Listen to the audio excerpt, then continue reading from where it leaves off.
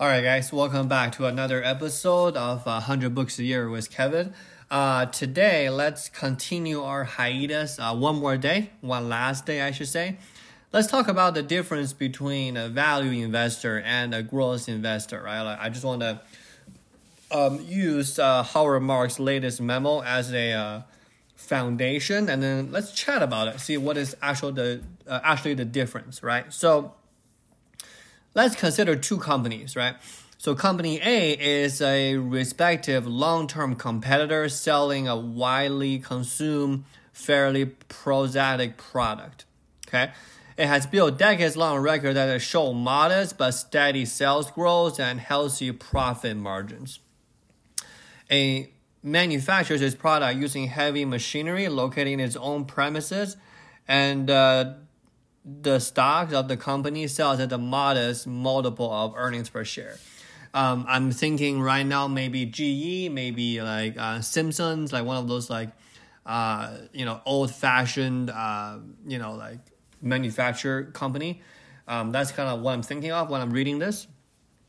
Company B was formed a few years ago with a goal of disrupting the legacy industry. It has a brief but impressive records of sales growth, a bit at modest absolute dollar level with limited profitability.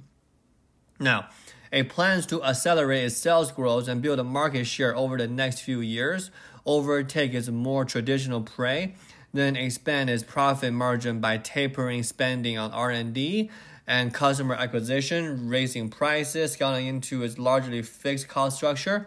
Its products are constantly evolving and innovating, and they emerge from factories, but rather minds of the engineers are doing coding. It has no current earning, but because of its potential, it sells at a lofty multiple of sales. Okay? So I'm thinking about more of a, like those classic tech company, right? Like Tesla, like OnePlus, right? Oppo, one of those companies. So if you want to choose, which one do you want to choose to invest in? Let's say we gave you $1 million, right? Like which company A or company B, right? So if you're leaning to invest in company A, then you are more of a value investor. If you're leaning more towards to invest in company B, then you are more of a growth investor, right? So with value investor investing in company A, it's really not have to think too much about it, right? Like it has been successful and it will remain to be successful. And then there's going to be some sales growth, even though not like mind blowing, not like like rocket growth, but it will be modest growth, right? So the profit margin is there. It could expand a little bit, but it's mostly there, right? So it seems that it was intuitively obviously that chugging along as in the past is more predictable and reliable than rapid growth, right? Because a tech company can go out of business tomorrow, right? Or next quarter. So that's why some of the times that the big companies that are industrial, right, like GE or a company like that, they are more capable kind of providing a sustainably foundational growth than innovator companies like Apple or OnePlus or Xiaomi, right, whatever that is. So if you look at company B, on the other hand, right, it is still at an early age in development. The profit margin are not really established, and then it's really evaluating it requires guesses about the ultimate success of the product, right? Like we're just too early to tell. And then the ability to innovate themselves, to come up with new products, and to a certain extent, increase the profitability on the product if it was successful, right?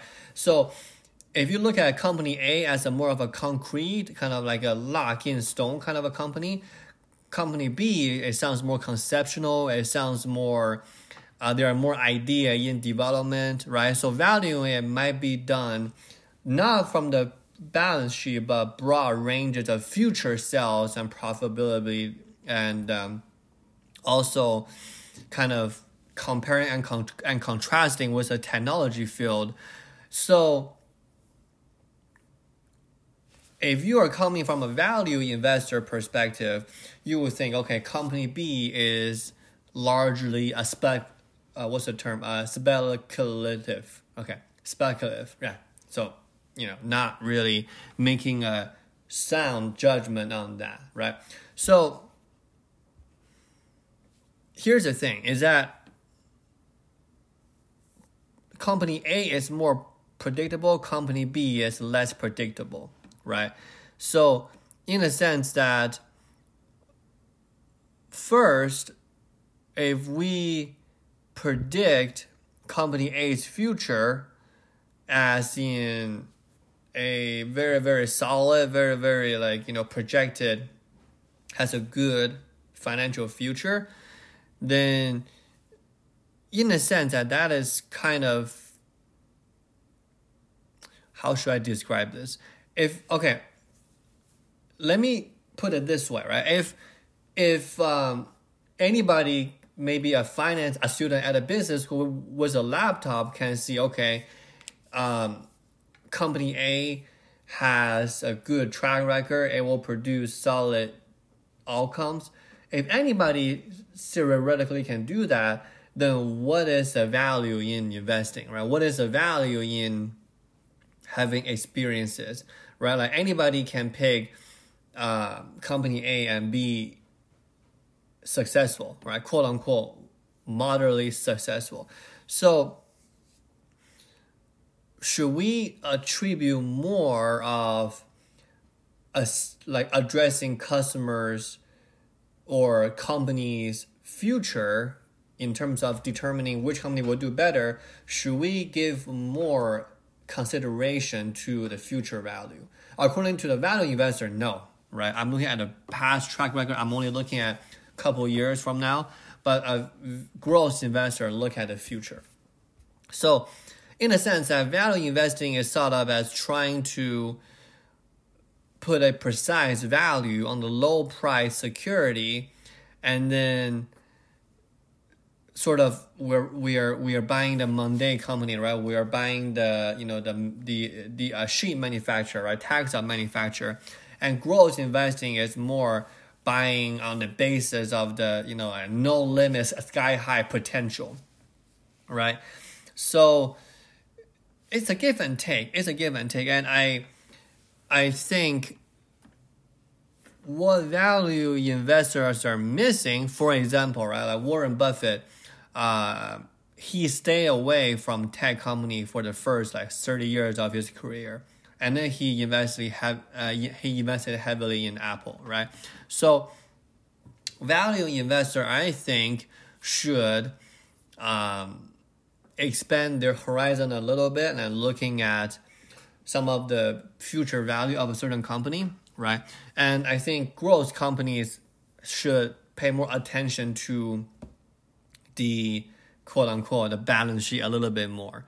So in a sense that I just want to do a quick podcast today just to see, okay, here are the differences, and give you 2 examples and kind of touch on a little bit the difference between growth investing and value investing. Okay. Thank you guys for listening, and subscribe to the podcast, and we're gonna start a new book tomorrow. Alrighty.